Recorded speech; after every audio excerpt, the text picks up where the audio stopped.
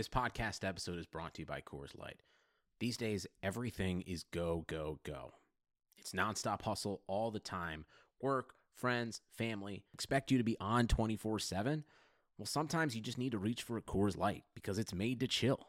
Coors Light is cold lagered, cold filtered, and cold packaged. It's as crisp and refreshing as the Colorado Rockies. It is literally made to chill. Coors Light is the one I choose when I need to unwind. So when you want to hit reset, reach for the beer that's made to chill. Get Coors Light in the new look delivered straight to your door with Drizzly or Instacart. Celebrate responsibly. Coors Brewing Company, Golden, Colorado. Hey there, my name is Ricky Smith, and I'm the founder of Random Acts of Kindness Everywhere, a nonprofit that simply does exactly what it says: promote kindness everywhere. We know the world is crazy right now. If you are searching for a podcast that has a deeper conversation about race, my co-host Angel Gray and I will be discussing everything going on right now on our podcast, Random Acts of Podcast, on Blue Wire Podcast Network. To find out more, go to rakenow.org. Enjoy the show. Hey, everybody, it's good old JR Jim Ross, the voice of AEW Wrestling. Yo, this is Flip Gordon. CVV Chris Van Fleet. This is Liam O'Rourke, author of Crazy Like a Fox. TCO, the French-Canadian Frankenstein. Hey, this is your Olympic hero, Kurt Angle, and you're listening to Top Rope Nation. Oh, it's true. It's damn true. We're going to have one hell of a podcast.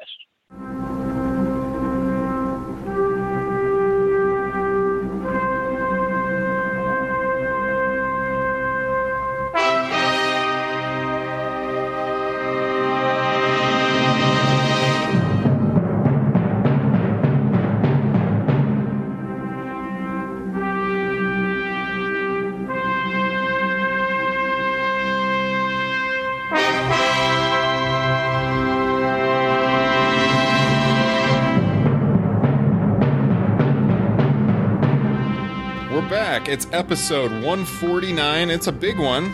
We're paying homage to the man that many consider the GOAT, the greatest of all time, Nature Boy Ric Flair. We've got something extra special planned for you this week. I think it's a first. I know it's a first in the history of Top Rope Nation. More on that in just a minute. Before we get started, let me officially welcome you back to the broadcast. My name's Ryan Drosty of comicbook.com, and I'm going to throw it across town to sidekick number one, the biggest Finn Balor mark in the entire state of Iowa, Mr. Justin Joint. What's going on tonight? The first time I've been nervous for the pod since the first time I was on. Since January 2017. A lot of preparation going into this one. Yes, sir. We're going to be doing a draft, as you guys probably saw in the episode description. And I've got my draft big board ready. I'm ready to go. This next guy I'm going to introduce, he told us off air, he's got this all off the top of his head. He's doing it without notes. The wrestling Rain Man himself, sidekick number two. We go out to the state of Ohio to welcome in the great Kyle Ross. Kyle, it's a little stormy tonight out there in Cleveland, is it? Yeah, and 1 and 2, huh? Me and Justin getting the Dark Order treatment, I guess. Sidekick 1, sidekick 2. That's right. How's your week going, Kyle? Oh, it's okay. I think the worst of the weather's passed, and there was nothing that was going to stop me from talking about the greatest matches of Ric Flair. So, hell yeah, even if I had to, tie a tin can to a tree, you know me, I was going to participate. You were going to call in on your old cell phone with the pixelated camera, whatever you could do to get on the show. Guys, as we've been doing these shows in recent weeks, since we went to the 2 shows a week format, we've been trying to do a lot of collaboration, bringing some new voices on the show. And I think we got a good one for you tonight. It's a special guest joining us on the line. He's the founder and CEO of the Veterans Minimum podcast, which is also a member of the Blue Wire Network. He also streams on Twitch. You can find him at The Lamb Show on there. Welcome to Top Rope Nation, Mr. Nick Diaz. What's going on? Guys, absolute pleasure. I appreciate it. Always love talking wrestling. Thank you for the kind intro. And I myself also big Finn Balor guy, so I'm already feeling myself on this podcast.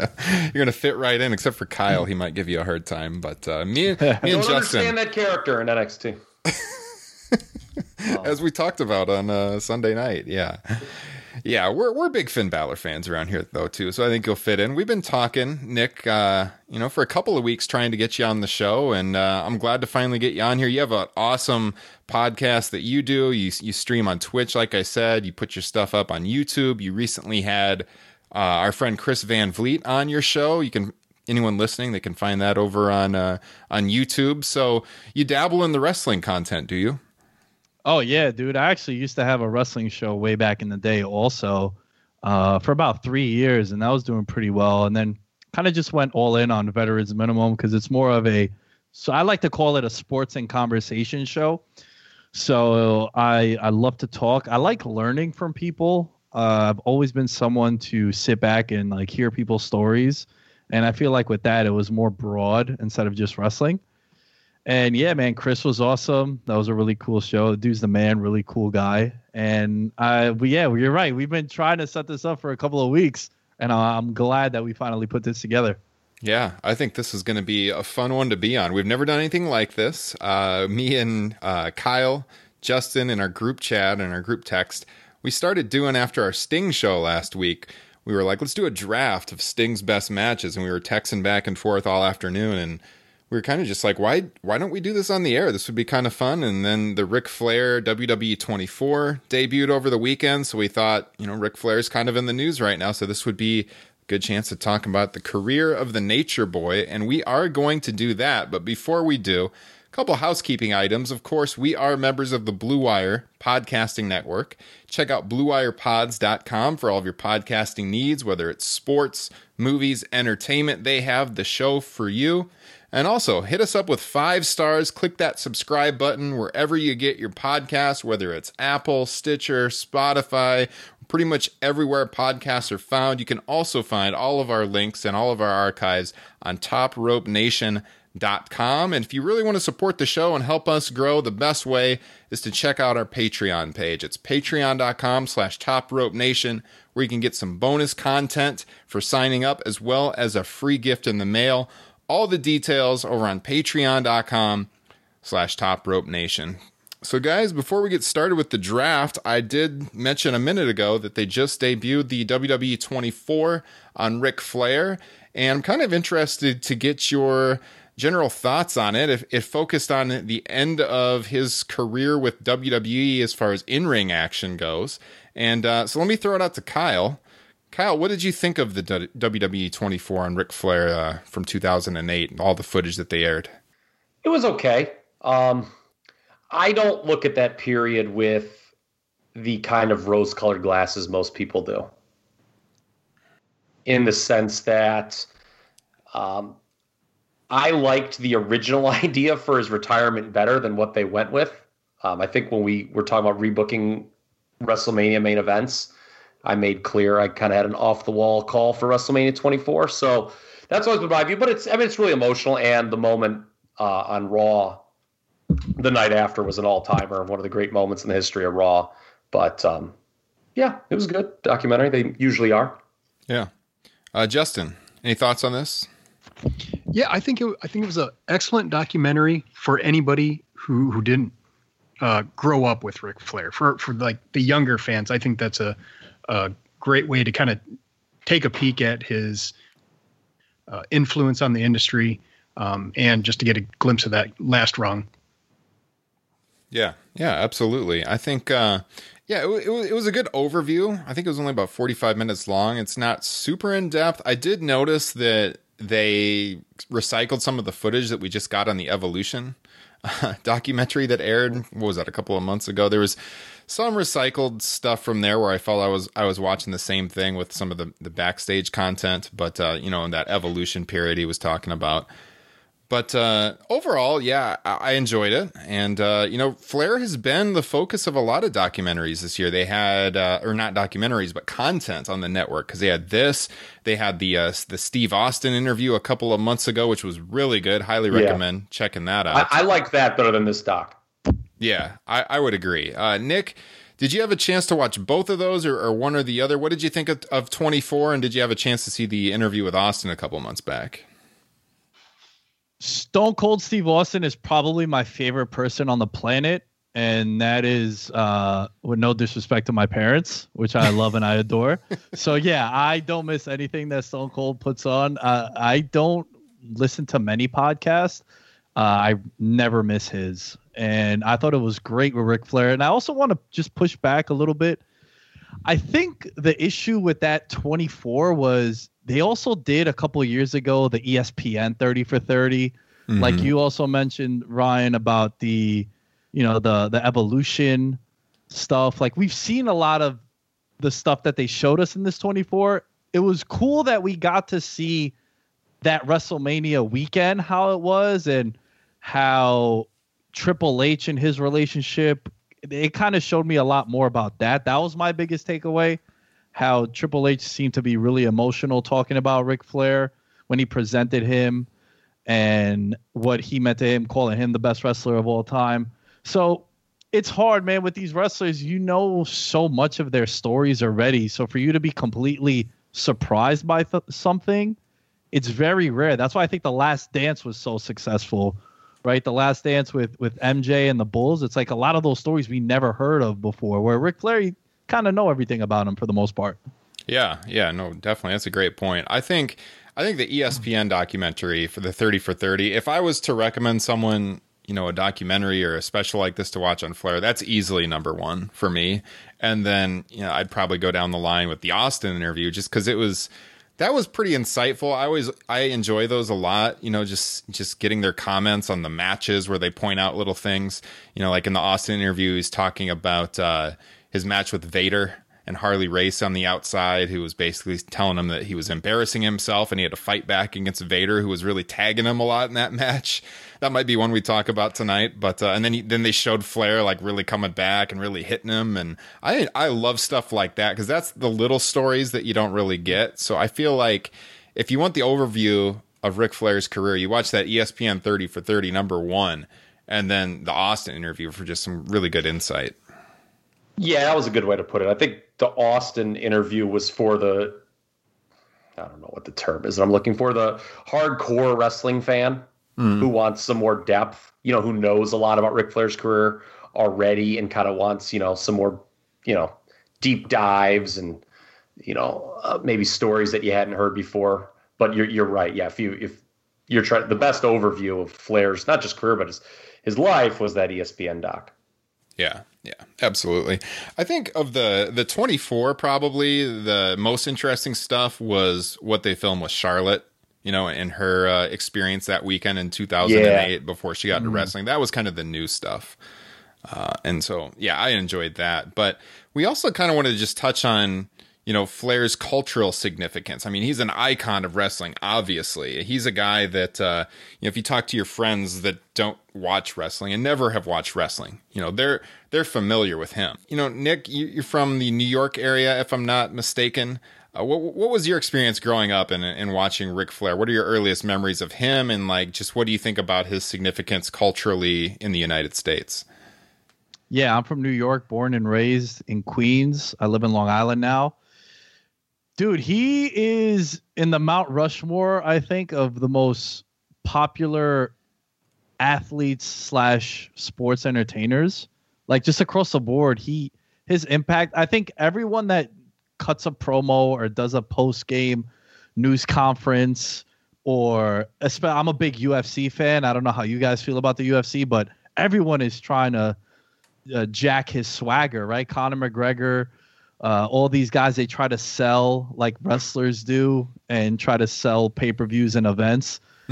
His music stuff, everyone shouts out Ric Flair. The woo is, you don't even need to know about Ric Flair. If you just say the word Ric Flair and you're not a wrestling fan, you just woo like automatically. I think Joe Rogan had it in his stand-up and he's like, we didn't even plan that. I just said Ric Flair. You guys all just knew what that was. So dude, he's an icon. Like that guy is just created swag in a way, he would just talk about how much more money he had than you, and even though he was a villain and a heel, it's like, yo, I love this guy. It was one of a kind.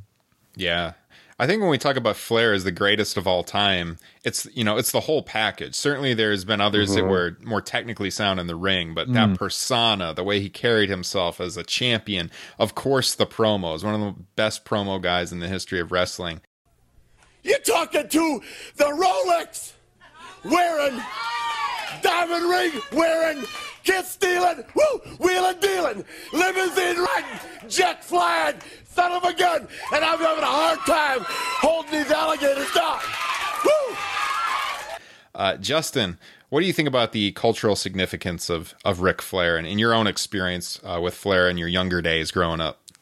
I know the first time I ever saw him, because I really only grew up with WWF, but I had some generic wrestling book with just pictures of various wrestlers, and one of them was Flair in one of his robes with that big gold belt around his waist. It's like, who the hell? I mean, he looks like $1 million. And a big part of that reason is because he actually lived the gimmick.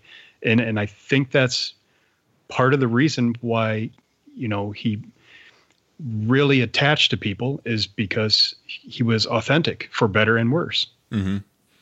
Yeah, I think we all have similar stories, at least Justin and Kyle and myself, in that we were growing up more WWF fans. Kyle, when was like the first time that you remember seeing Flair?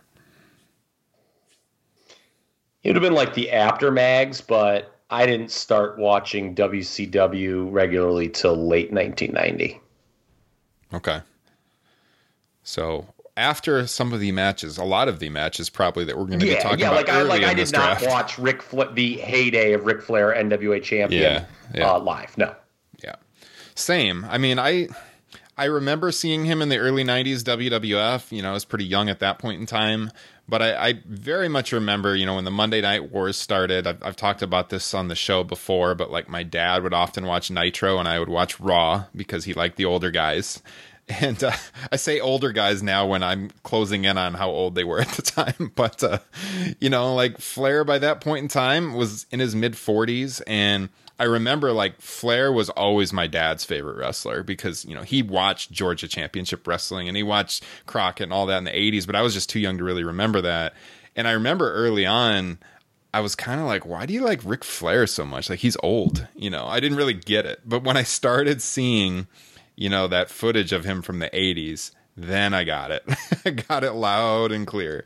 So I think, what's really startling to me, though, is when you go back and you watch that mid-90s footage, he doesn't look that old. But I remember at the time, like, I thought he was ancient. So, yeah, I think you have to see the 80s stuff to appreciate Ric Flair, certainly. So it didn't help that the Wolfpack was saying how old he was every week. No kidding. But, you said something earlier, Ryan, that kind of hit the nail on the head. There probably are several more technically sound wrestlers than Ric Flair in the history of this business. Like, even people still wrestling today.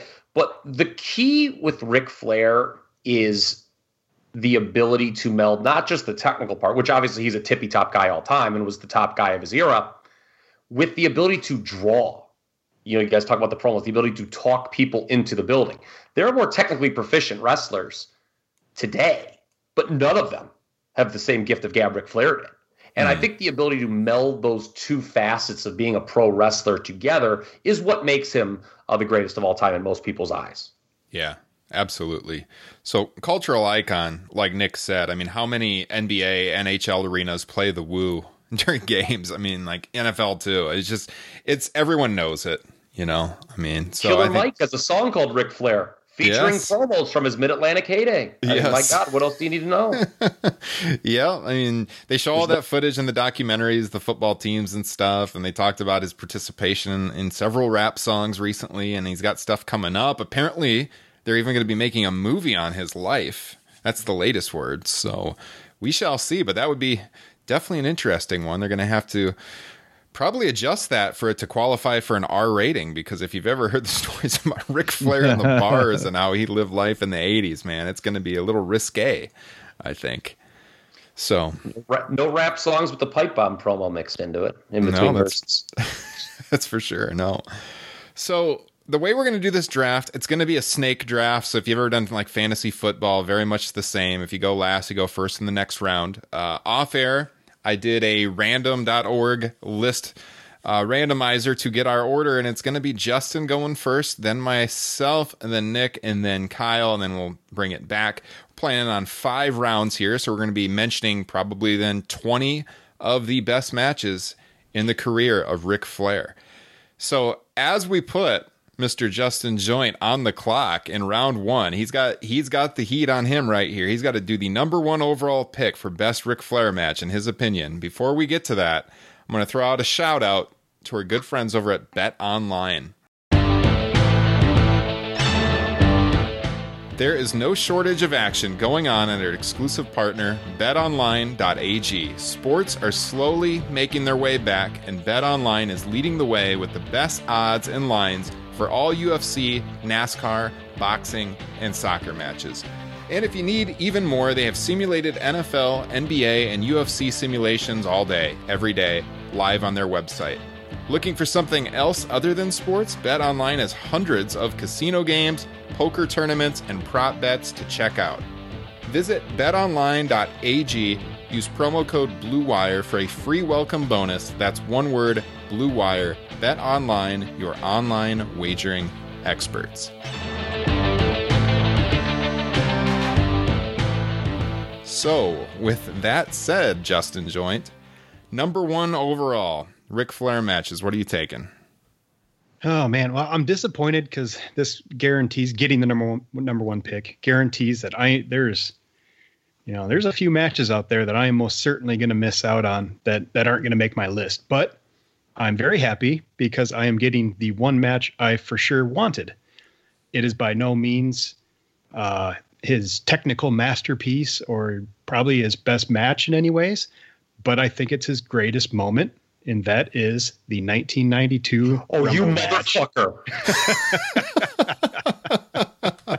I was thinking about going with that one too. Man. That's the right answer. I mean, you got to look back at that time, 92, all the 4 previous Royal Rumbles, all won by babyfaces. And that's because the WWF was a babyface promotion, as we've talked about numerous times on this podcast. And here you have Ric Flair just coming into the company. He is a WCW guy, an Atlanta Southern guy. And not only does he win the title, but it's in the Royal Rumble, coming in at number 3 and lasting for an hour. I mean, it just, you add that up with the promo after the match, and it's just, I think it's his defining moment. You screwed up this entire thing for me, Justin. That wasn't supposed to happen. That wasn't on my format sheet, Tony. I didn't think you'd take that number 1, so I was actually planning on it, so it did mess with mine a little bit. Man. Justin really summed that up pretty well, too, I think, in the sense that, we're going to talk. I think there's going to be a run on a certain trilogy coming up here in the next 2 rounds, but if you were to show a non-fan or casual fan why Ric Flair's the greatest, you would actually, in my opinion, you should show them the 92 Rumble, not any of the Steamboat matches, because it's the easiest match to digest his greatness. Yeah. That was a great point Justin made about him coming in as a heel. No heel had ever been afforded that platform since Vince went national in 83. Look at all the other heel world title wins that had happened. There hadn't been very many going back to 83. They were all BS finishes. Mm-hmm. That was Ric Flair outclassing all of Vince's stars for an hour. And it was very obvious. Yeah. I mean, that pretty much says it all. It's still the greatest Royal Rumble of all time. I think the greatest Royal Rumble of all time, in my opinion. So, all right, that's off the board. Number 1 overall. That puts me on the clock. And this is a tough choice. You just mentioned the Steamboat trilogy. I was thinking about this earlier today and trying to remember which one I liked the most, because all 3 of those matches from '89 are great. I'm going to pick one of them for my number 1 overall here, and I'm going to go with the May 1989 Wrestle War match with Steamboat from Nashville. I think that was my consideration for number one if I wasn't going to go the Rumble match. Yeah, I think this one to me, I like so much. I like the story told with the injured leg throughout. I like how the finish isn't one you always see, like Steamboat sells that injured leg throughout the end of the match, and then Flair wins with the inside cradle. I like the involvement of Terry Funk afterwards, which, sets up their program for later on, including the pile driver, which is something that you didn't see through a table in that era, like ever. So that was just an iconic moment, I think. I saw this years later, but I think even watching it, trying to watch it through the lens of 1989, you realize how serious and freaking cool that was. So, yeah, I got to go with Wrestle War 89 for my number one pick. Does anyone have any thoughts on that one you want to share? When we had Jim Ross on, Ryan, and the interview was over, I immediately regretted not asking him, praising him about his role in that post-match angle, because I think it is absolutely amazing how he's in the ring doing the interview and he runs back to make the call, and it's just like kind of this dead air, and then all of a sudden you hear Terry Funk is assaulting Nature Boy Ric Flair. I think just such professionalism from JR there to rush back to make that call. Yeah, man, he's the greatest, man. There you go. I think, he did great selling it. Terry was great. Steamboat and Flair obviously were always great. So yeah, I think I'm comfortable with that as being my first pick. And that takes us to Nick. Your first pick. What do you got for us? Man, hats off to taking the Rumble. You didn't even mention the quote with a tear in my eye. You know how many times I've said that when I win like my fantasy football championship? Like, I've got so many promos on my friends. That's another thing. Like, this guy has just so many bars. There's so many quotes. Fantastic. So I kind of did the way I went about my drafts was a little bit different because obviously hindsight is 2020, but I also factored in some of the lead up to it too, like some of the storytelling and the promos leading up to it, just to set the tone for some of my picks moving forward. But as far as this one goes, man, I think his best opponent in the ring for me was definitely Steamboat and Clash of Champions 1989. When you guys put that together for me, when we put the list together, again, this is back-to-back Steamboats, right? Like, that run was just so crazy between the two of them. And it might be the best of the trilogy. I don't know how you guys feel about that, but it was close to an hour, which was also another thing with Ric Flair with all the crazy shit he was doing outside the ring. The ability to be able to go close to an hour was also impressive with all the chaos that was around him. Mm-hmm. But I would go with that as my first pick here, third pick overall. So the New Orleans match, what was it, the Ragin' Cajun or something like that was the tagline of that Clash? Mm-hmm. Yeah, that's a great one. It was also like was it? Oh man, wasn't it a 2 out of 3 falls too? Yes. Yep. Yes. All right, just because I get confused sometimes with the trilogy, but yeah, definitely that one, man, for me. I like it. I can vividly remember seeking out all of these matches. I think when that Ric Flair, the first DVD set came out from WWE, I was so pumped because a lot of these great matches I hadn't seen yet were on there. But I remember getting into tape trading like in the late 90s and just immediately seeking out the Steamboat trilogy. That was like the very first thing I went for. And I know my Clash 6 tape was like really sketchy quality when I got it. But yeah, this one blew me away. It's a great match. It was amazing to get all those on DVD and see, like, oh my god, like, seriously, wow, yes. How shitty was VHS? But yeah, I think Wrestle War was first released, if I'm not mistaken. I think it was a bonus on a Triple H DVD because it was like his favorite that was the match. one I'm gonna pick. Oh, it was the next. Okay, yeah. You're going to Chi-Town. Yes. Okay. I think it's pretty easy, which kind of stinks because I wanted to do a big thing. I was hoping that all 3 Flair Steamboat those 3 were all going to go, and then I was going to do this big pomp and circumstance. I'm really salty right now. I had plans for 4 and 5, and I was going to get the Royal Rumble 92. I thought, I'm very upset.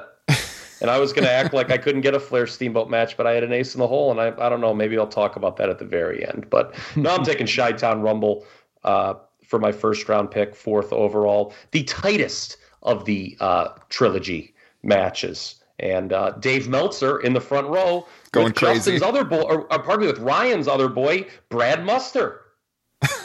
My boy. He's a Chicago Bear. Yeah. Lineman. By the way,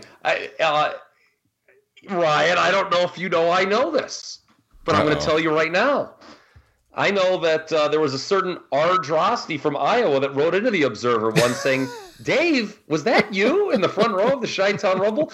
A little birdie passed along that note to me once. Oh, yes. I got the... I got the picture of that. So what Kyle's referring to is the podcast series on the 1990 WWF that he just did with Liam O'Rourke over on Squared Circle Gazette. And our friend Liam, he sent me a message one day. He's like, you're never going to believe in a million years what I just ran across. And yeah, it's like from 2002 or 2003, I had written into the Observer about this match. I was kind of blown away. I don't even really remember writing the letter, but yes, indeed. I was like, is that Dave Meltzer? This was right around the time when I got into tape trading. And, I wasn't as familiar with what Dave looked like at that point in time, but I thought it was him, and he confirmed it. And I just kind of asked him in the letter, like, what it was like being front row for such an awesome match. And if you watch the footage, Dave just is going absolutely nuts during the match. I imagine that's how he is when he watched Okada and Omega on the couch, too. I just imagine the exact same thing. Yes. Okay, so let me think now. Where do I want to go with my next pick? So I got a Flair Steamboat one. That was goal for round one. Round two... This is not where I want to be, guys. It really isn't. It really isn't. But I'm going to go with, you get the technical wizardry of Steamboat, so I'm going to go with the Brawl. Shit. I'm going to go Clash 9, Terry Funk. Damn it. That was maybe going to be on my list next. Yeah. The beauty of Flair's 89, right, is he has these two incredible feuds, but they're so different. Mm-hmm. And I can't say this enough. A big reason that 1989 was so great is Ric Flair turned babyface finally. It was something he needed to do at the end of 87. We're all talking about how cool the guy is, and I know he likes to play heel, but Rick, people love you. You needed to turn babyface, for the love of God. He talks in that Austin interview about how much he hated being a babyface. And I'm like, I'm yelling at the TV, I'm Rick, who the hell wants to boo you? Yeah.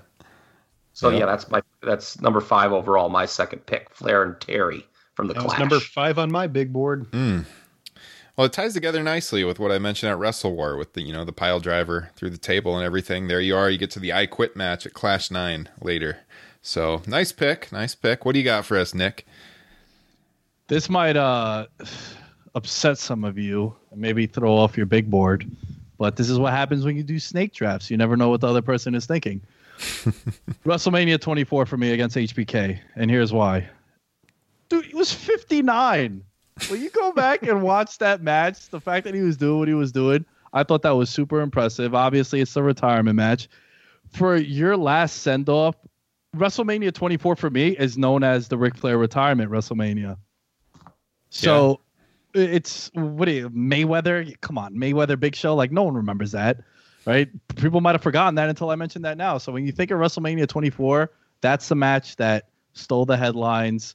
That's the iconic ringside shot of the whole Flair family there. Charlotte before we knew about Charlotte. The son that was there, Reed.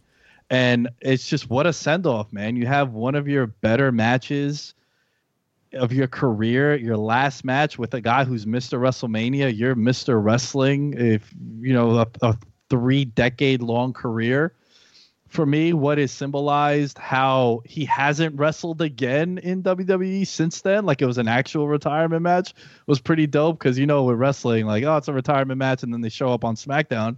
At least with this, everything was put to rest, and the emotions behind it, too, was everything you loved about wrestling. For me, HBK versus Ric Flair, Mania 24.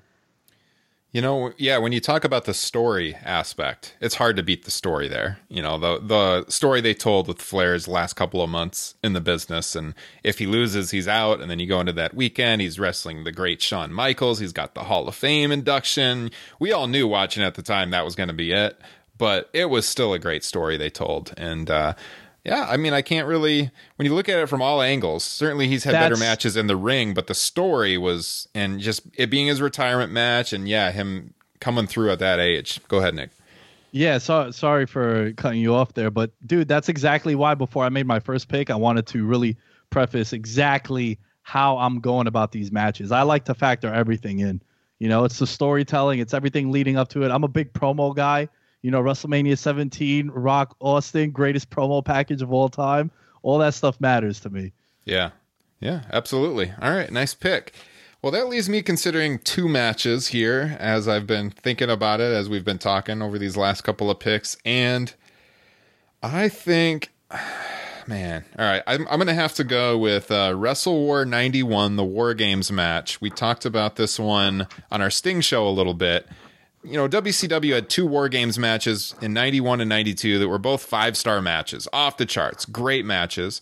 By the way, maybe NXT could take some notes on this because this one in particular in 91 was only, I believe, a little over 20 minutes long, 21 minutes and 50 seconds. So you can have a 5-star match and it doesn't have to go 40 to 50 minutes, guys.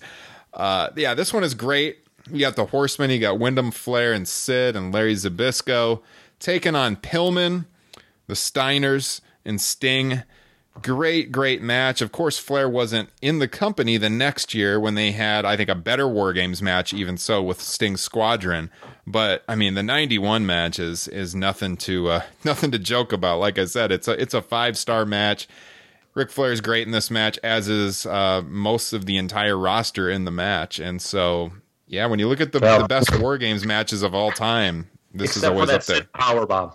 Yes, of course that. But overall, we talked about that one last week a little bit. But you know, overall, you put Ric Flair in this War Games match. I'm confident this being my second round pick. Anyone got any thoughts on that one? I'm kind of pissed because I was definitely going to be taking that with one of my next two picks. Still disappointed in his draft position, Justin Joint. Yes. Yeah. All right, Justin. That brings us to you to round up round two. Oh, man. So now I have the conundrum of, do you take a match because of, you know, how kind of important it was, or do you just take a better match? I think in this case, for my first one here, I'm going to go with what really shines on what Flair was exceptional at, and that was making other guys look great. And at Clash of the Champions 1, he made Sting. So that's what I'm going to be going with for pick number 8. That was probably going to be my next pick if you didn't take it. So I'm not going to disagree with that one. There you go. Nice. The 45-minute draw. Yeah, March and we don't 88. need to go. Yeah, we don't need to go too much into this. We talked about it last week. I know Kyle isn't real high on it. But I mean, it's like I said, it's a good match, and it made Sting one of the all-time greats. Yeah, star-making performance for sure. All right, for my next one, oh man, this is tough. I think I'm going to go the match at Starrcade '93 versus Big Van Vader. His return to WCW, beating Vader for the title.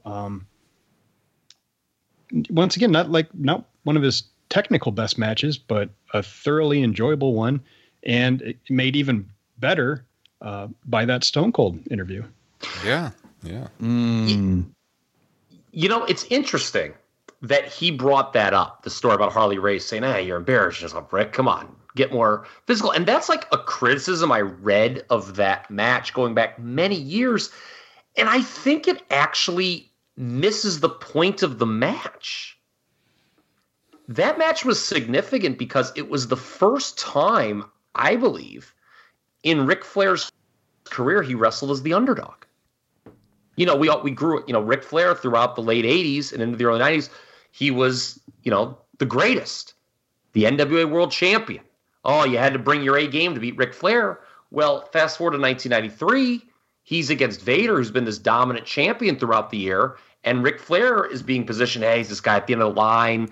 Can he kind of summon up some of the old, can he be the old gunslinger for one night. I think the fact that like Rick may not have been at his most physical benefits the match, quite frankly. Absolutely. It doesn't hurt it. Mm-hmm. Yeah, because it's all about storytelling. At that time, Vader was truly a monster, having gone through, Sting the previous year. Mm-hmm. Yeah, and all the Cactus Jack matches that year were great. Yeah, I mean, I think, and the finish, I mean, they kind of botched that, but I liked it, like Flair working as underdog. I mean, can you guys think of another time where Ric Flair worked as the decided underdog? He was either considered like the equal with Steamboat, or he was the veteran to the young guy Sting in that match that Justin just picked. So I think it helps the match that actually Rick is, kind of like fighting for his life and, maybe for the first time looks quote unquote older. Mm-hmm. No, the fact that it was in Charlotte too made it kind of special too, where he was living at the time. So yeah, I like that pick. It's a good pick. The limo ride with Mean Gene all throughout the show is tremendous. Yeah. Oh man, I haven't seen that in a long time. Yeah. Solid pick, Justin. I like those two back to back. That, you know what? That puts me in an interesting situation here because, as you said, you could go with something that might be better in the ring, or do you go with something for the story? And I've been going back and forth between two matches in my head right now, and I bet at least one of these is going to come off the board before it gets back to me because I know this Kyle Ross character pretty well.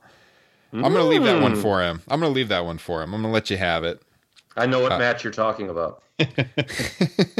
Because, and I think Justin referenced it too.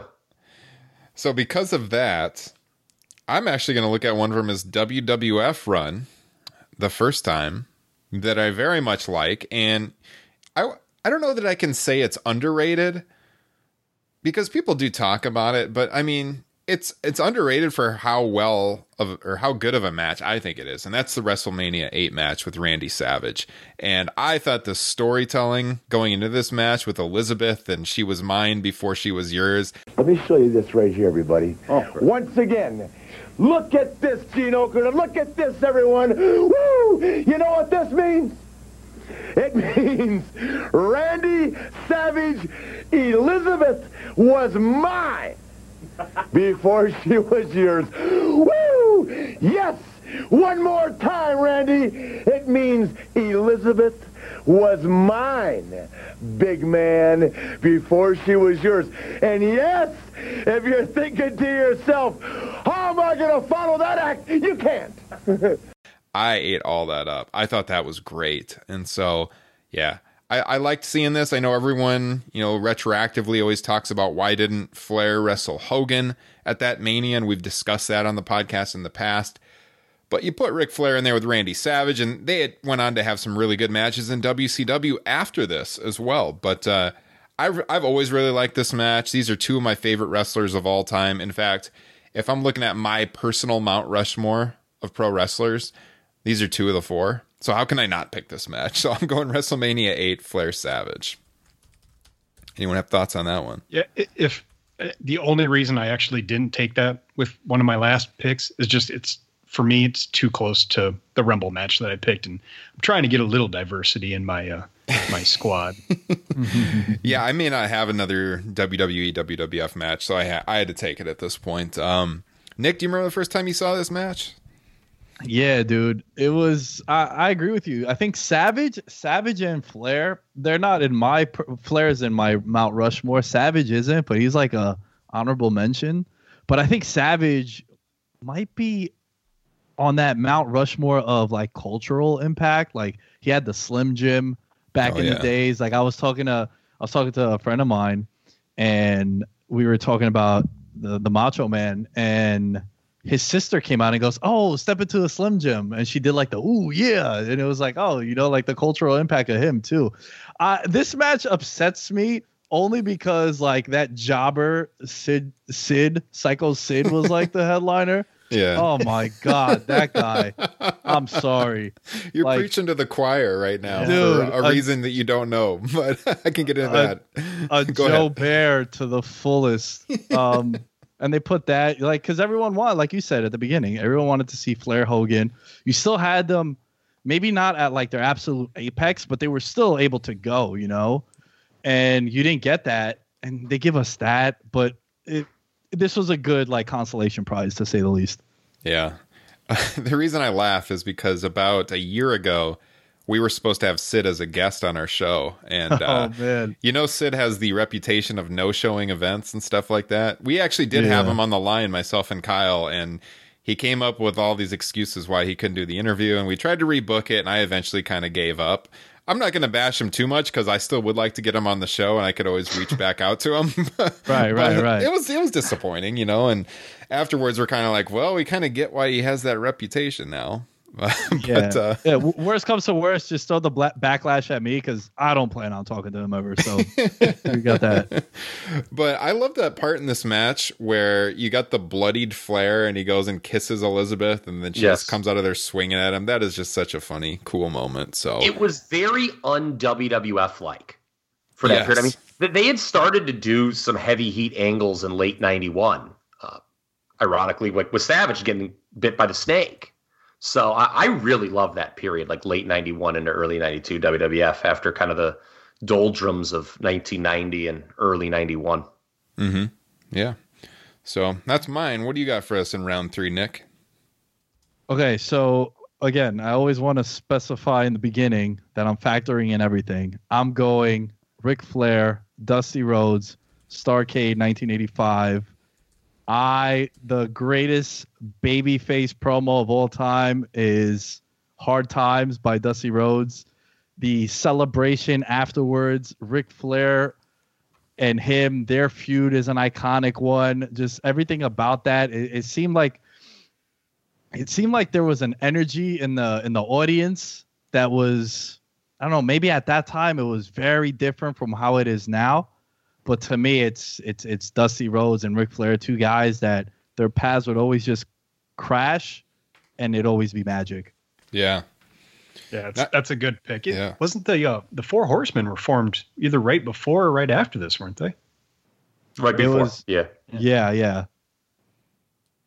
Yeah, so I mean that's a solid pick. I thought about when I was making my big board, I got to get a Dusty match on my list because that's one of his most iconic feuds, obviously, and this was the one kind of right up there at the top. So if you didn't pick it, I would have been considering it. So that's a nice pick. There you go.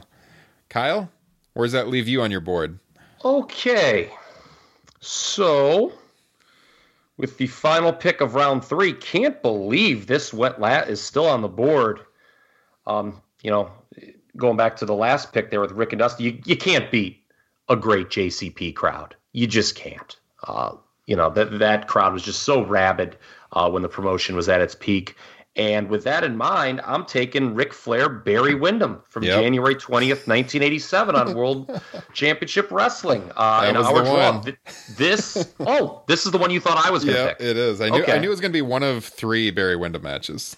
Okay, yeah. I think this is the best of the 3. It's funny. Everyone knows about the Steamboat trilogy. The Barry Windham trilogy is kind of right below that to me. I think you can make a case that Barry Windham belongs on the Mount Rushmore of Flair opponents. I think it's kind of a battle for that last spot with him and a couple other guys. Certainly Steamboat deserves on there. Rhodes was his greatest rival. And with the first pick of round 4, I'm picking another guy who absolutely deserves to be on that Mount Rushmore of Ric Flair opponents, and that's Kerry Von Erich. I'm going to go with December 25th, 1982, World Class Championship Wrestling. Give a shout out to Rick as the traveling NWA champion. I don't think there was a single match more important to a territory than this match was to World Class Championship Wrestling. Every week, it seemed, on their television, they would play up, oh my God, remember when Kerry was going to be the champion and then the Freebirds turned on? I mean, it basically defined that promotion. The only comparable thing I can think of would be like the Hogan turn at Bash at the Beach 96 and how that defined WCW for the next year or so. So those are my 2 picks, Flair and Barry and Flair and Kerry. Was that Wyndham match, was that the draw? Yes. Okay. Yeah. There's two others that are really good too that are still out there for the taking. But yeah, it was this on is worldwide, by the way, for the record. It first appeared. The first was on that Flair DVD that you mentioned earlier, Ryan. I was very excited. I remember that was the reason I bought that DVD. Was that Wyndham match? If you go on the network, I was looking for this one actually earlier today to watch. If you go on the network and you search Flair Wyndham, it will come up. I'm not sure what it's listed under because I don't believe they have this episode of television on there, so it must just be on there individually. But it is on the network. If you search Flair and Wyndham, it will come up in the search results. I think that DVD as a collection is still available. That's probably what it's from then. Yeah, I think it was the Ultimate Ric Flair. So I think that's why it's still on there. Yeah. But yeah, excellent pick. Can't disagree with that. That's what I was referring to when I said I know Mr. Kyle Ross. I knew you were going to go Wyndham for sure. And yeah, there you go. Nice pick. Nick, what do you got? Okay, so in wrestling, you always want that guy to sort of do the favors and put a young guy over, kind of pass the baton kind of thing. And I might sort of throw you guys off here, but he had a match with Edge on Raw. Good pick. And I know it's weird because I want to say for the most part, we've just picked like pay-per-view and big events. So like a Monday Night Raw, you might be like, huh, what? It's usually like a great promo is on there or like a run-in. But I think, again, it's think about where he was in his career, right? He's 56, 57 years old, and he's having these matches with a guy who's going to be groomed into the next guy up. And I really feel as if this was when Edge was really starting to get going, and this might have been like the icing on the cake. You know, like you had a grizzled vet, one of the icons, maybe for a different generation, like that's still the guy. But to go over on a guy like Flair, or even just how that match played out, I thought it was really, really dope for Flair to do, for Edge to perform like that. And then, man, Edge is one of my 5 favorite wrestlers of all time. And I feel like he never gets mentioned for his accolades and his just impact on wrestling. And when he had to retire, also the hole that it left in the company is super underrated. And that kind of jump-started Edge's career, and that did a lot, right? Like, do we have John Cena if it's not for Edge? And Ric Flair kind of helped Edge take that next leap. So for me, I'm going with that one. And I know it might be a little controversial because it's a Monday Night Raw. I believe that was Flair's first ladder match in his career. Oh. Yeah, probably. Yeah. Oh, man. And who better to have one with than Edge, right? Yeah. That was my favorite period of old man Flair. In his like second WWE run was that and the 2 Triple H matches late in 2005. Mm-hmm. I'm going to be honest. I don't have a whole lot of memories of this match. I might have to go back and watch it. I mean, I kind of remember it, but that's why I mentioned how, this is the first one from our list that's a regular Monday night, as opposed to everything, like I don't know how many. I don't really go back and watch old Monday Night Raws, but I go back and watch old ECWs and Bash at the Beach, SummerSlams. Like Raw is just a weird place to have such a classic like this. Yeah. Oh yeah. I just remember at that point his hair was thinning so much and he was bleeding during the match that oh my god, yes, had red hair. Yeah. It's a good pick. I like it. It's more of a deep cut, which that's good. I mean, it's good for the listener too, because you don't want to just hear all the matches you are very familiar with. So that gives the listener something to go back and watch too, if they're not as familiar with that one. So nice pick. January 16th for the record for those January people. 16th. And what was the year? If we would have done this next week, it might have been on the anniversary. Here we go. All right, close to it. So for me, man, this is tough. I got a few now that I could go with. Some of these we talked about on the Sting broadcast last week because he had some really good tag matches with Sting. Had that Starrcade match with Sting, but instead I think I'm going to flip the script. I'm going to go with the guy who doesn't get a lot of credit when we're talking about the greatest wrestlers of all time, but if you go back to his run there in the late 80s and early 90s, I think he's kind of underrated, and that's Lex Luger. And I'm going to go... There's really 2 matches Luger had with Flair that were highly rated. I'm going to go with the earlier one. Luger on the come up here. Starrcade 88. That's my pick. Ric Flair, Lex Luger from Starrcade 88. Flair wins the match. It's about a 30-minute match, if I recall. Yes. And they would have another match 2 years, well, a little less than 2 years, I guess, a year and a half later at Wrestle War 90. But from what I recall, I like the Starrcade match a little bit better. Kyle, do you have any thoughts on this one? This is kind of your wheelhouse. The fact that these two were able to go out and consistently have good matches despite all the political drama backstage is amazing to me. Yeah. Because, you know the story, Dusty wanted to put the title on Lex. Turner came in and bought the company from Jim Crockett. Flair pulled a power play and was like, no, I'm not dropping the title. Dusty gets turfed as the booker after coming up with the insane idea of making Rick Steiner the world champion. And despite the fact that Flair's basically like, yeah, I'm never losing to Lex Luger. Him and Lex go on and have this really good match. Yeah. I like this match better than the Clash match with Sting. I actually think Luger's a better Flair opponent than Sting. Even though Sting is is an overall more talented performer. Yeah. So it kind of has a similar finish to the Flair Steamboat match at Wrestle War I mentioned, whereas his opponent's knees give out. Luger puts the torture rack on Flair at the end, but his knees buckle under him, and Flair falls on top of him and pins him, uses the ropes as, the dirtiest player in the game often did, gets the win. So Jim Ross screaming for an orthopedic surgeon to come down to ringside during this match is one of the most phenomenal things to ever happen in professional wrestling. I think it's worth the watch. We don't often put Lex in that category of the great workers, but he was a great worker opposite Ric Flair. We could say that for a lot of people, but yeah, like Kyle said, he was a great opponent for Flair. They had some good matches, and I think this is probably their best. So yeah, I'll go with that one. What do you got, Justin? Well, I'm pretty giddy right now because there was 2 matches I've been holding my breath that nobody would take from the last selections I made. In the first one, probably one of the most important matches of Ric Flair's career, Uncensored 96, Tower of Doom. No, I'm kidding. I was about to fire you on air from this podcast. I was like, what is happening? Brian Pillman scheduling his annual throat surgery to get out of a job is one of the most incredible pieces of business in the ever in that thing. How he was going to lose. He's like, nah, I got to get my, because he always had all those throats. What is it? The polyps or something like that it's called. Yeah. He's like, I got to get those scraped. They're like, but you were supposed to job at Uncensored 96. Too bad, pal.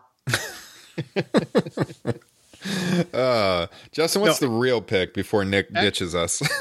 Actually, I'm going with a match that I'm actually kind of just okay with, just match-wise, because I watched it damn near 30 years after it happened for the first time. But I know Rick has cited it as one of the most important matches in his career. And it does have some fun camera work in it. I'm going Starrcade 83 versus Harley Race when he won the title back. Nice.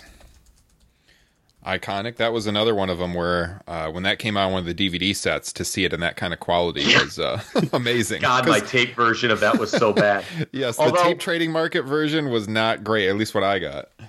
Although the only issue with it in DVD is you get to see Gene Kiniski's horrible officiating job even better.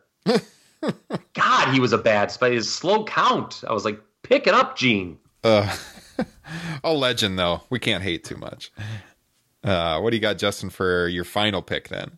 Number 2, piggyback off of Nick's Raw pick. I'm going to pick a Raw match too, except it happened about 13 years earlier.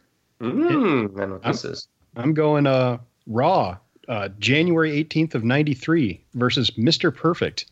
I believe it was a loser leaves town match. Mm-hmm. And Ric Flair's last match in the WWE until he came back after it was purchased by Vince McMahon.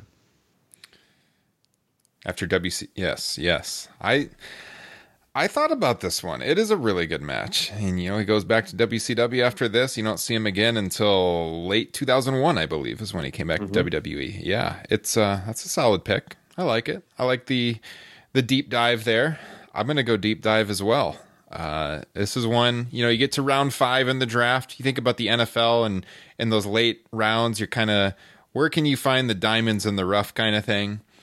And boy, earlier today, as I was researching for this podcast, I sure found one, and I was tweeting about it. Take this. Yep. I was wondering if you guys thought I'd take this or not, but I figured, you know what? It's not like Flair's greatest match of all time, but it is a really damn good match. So I'm going to take it in round 5. And this is a match that he had with Brian Pillman on WCW Saturday Night in February of 1990. I believe it was February 17th, if I'm not mistaken. 15-minute match. You watch this match, you listen to this crowd. I miss crowds like this in pro wrestling. Well, I miss crowds in general right now, but I miss wrestling crowds like the early 90s and the late 80s because holy shit. Just watch this match. It's readily available on YouTube. February 1990, WCW Saturday Night. When you watch this, it's like mind-blowing that they didn't push Brian Pillman to the main event scene after this. And we mentioned Liam O'Rourke earlier in the broadcast. Liam writes about this in his book about Brian Pillman, Crazy Like a Fox. And Flair really actually wanted to put over Pillman in this match, but they wouldn't let him because he had the match coming up, 1 week later? With Luger. With Luger. And so they said, you can't lose. So they have this great match. The crowd is just eating it up. I mean, every little thing Pillman does, they go wild. There's this girl in the crowd that is so loud, just like takes over, but it's like all the girls. And you watch this and you're like, how did Brian Pillman not become a main eventer? Well, there was a lot going on behind the scenes. Yes. In the booking of WCW at the time. And that's why. And they had another really good match in April of 91 the next year. But Flair really liked working with Pillman. Go out of your way to watch this one. You'll like it. And you'll wonder why Brian Pillman wasn't main eventing WCW over the next several years, because it shows you he definitely could have. He had the crowd reaction. He was obviously super athletic, had a great look. And if a guy like Ric Flair likes working with you, that says a whole lot. So, yeah, I'm going February 1990, Brian Pillman. Kyle, you got any thoughts on that? Yeah, without, taking up an hour trying to rebook 1990 WCW. There is a really strong argument to be made that Pillman should have gotten that Wrestle War match with Flair. So this match takes place under the shadow of Lex Luger's babyface turn, which is only transpiring because Sting had that knee injury at the Clash that completely screwed up the promotion's entire year.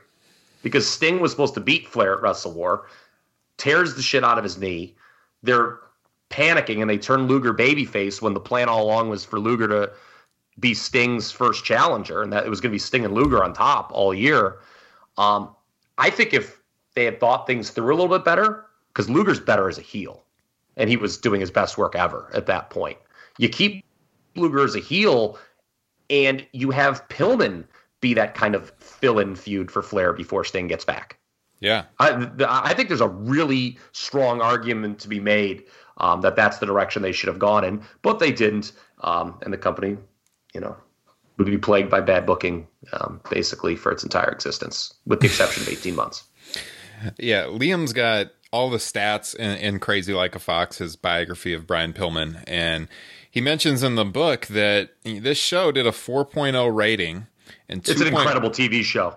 Yeah, 1.3 million homes watched it. That was the most viewers ever for an episode of WCW Saturday Night. So not only is it this great match, great crowd reaction, it's the most watched edition of the show in the history of the show's run. Yet Brian Pillman didn't go to the main event scene. It's mind-blowing, but man, it is an awesome match. These two work really well together. I think he wrestled Norman the Lunatic at Wrestle War, by the way. Jesus. So check it out. It's on YouTube. You can find it. So, all right, Nick, what do you got? All right, so let me just pull the curtain back a little bit. This one, there's a lot of things that my favorite number is number 10. And believe this is the 10th win for Undertaker Undertaker Flair at WrestleMania. Ric Flair no DQ match. Also, if you remember, guys, this is around the time where like Ric Flair was, I believe he was like the owner of like half ownership of WWE, and there was that angle too.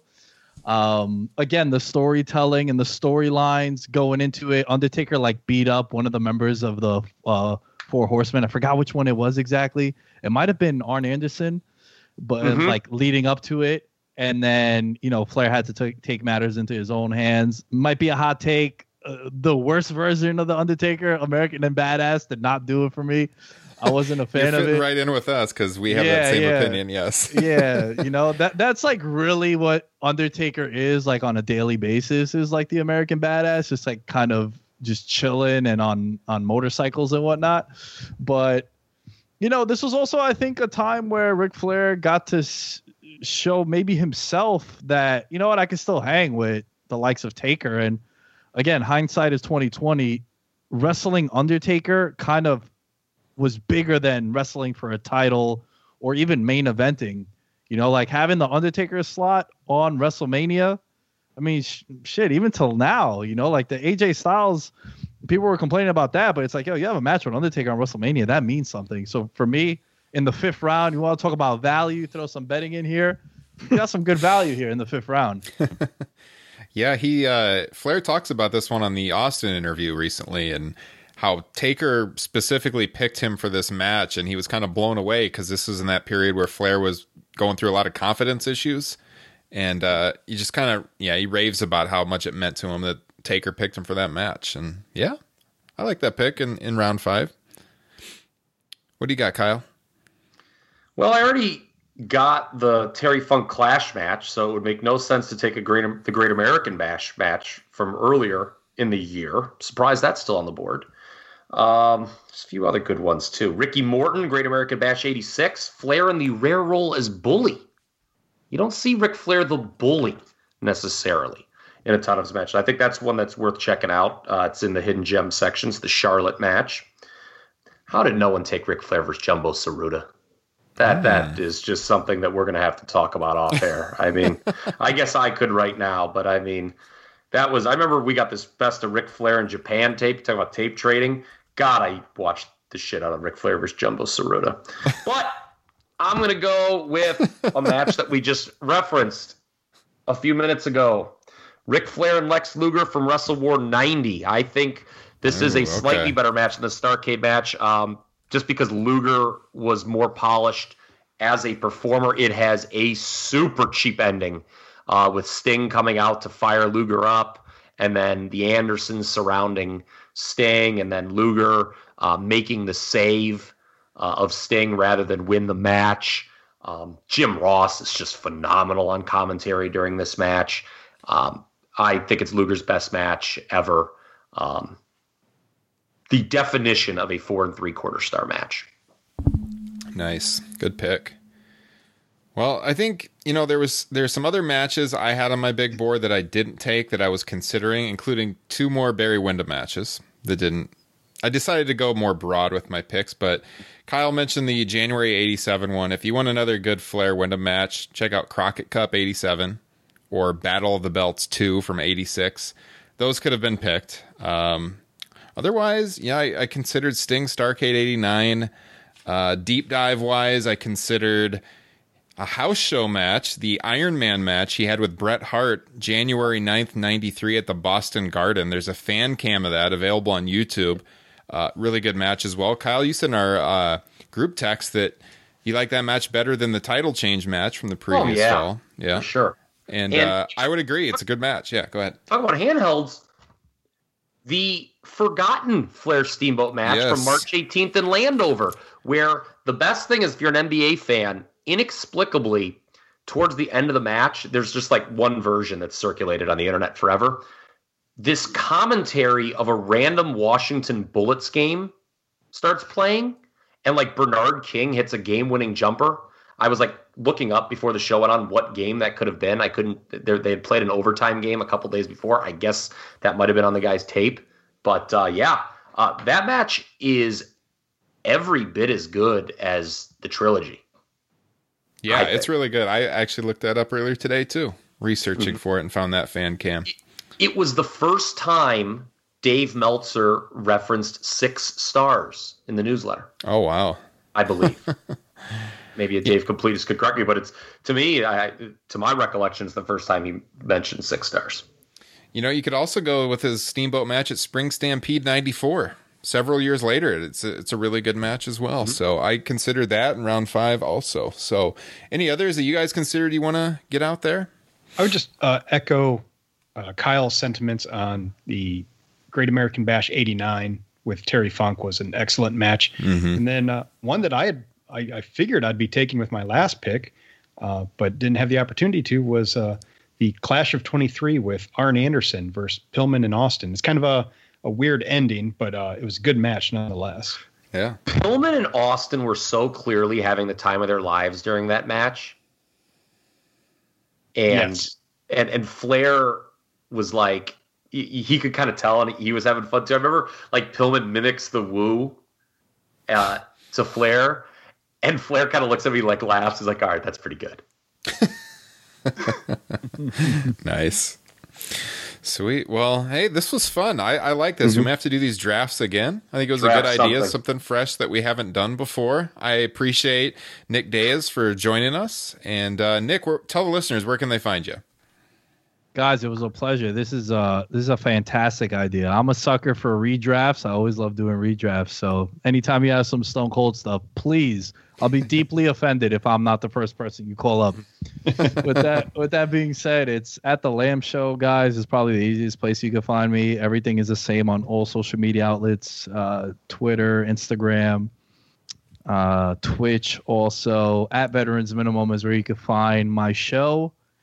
And yeah, guys, it was a pleasure. Ryan, I'm so happy we finally got to do this. We've been DMing each other, trying to go on like this first date for so long. We finally got it done, brother. Yes, man. It was great. We got the first date out of the way, so we'll have to do it again for sure. Kyle, what do you got going on the rest of the week? Where can the listeners find you? At TRP Kyle. And I'm just going to watch Jumbo Ceruto matches the rest. What about you, Justin? I just want to say to anybody listening, reach out to us and let us know who you think won this draft. Yes, definitely. I'm planning on making like a graphic or something that we can post to social media with all the draft results, so you guys can take a look at that with all the matches listed and see who had the best draft. I like that.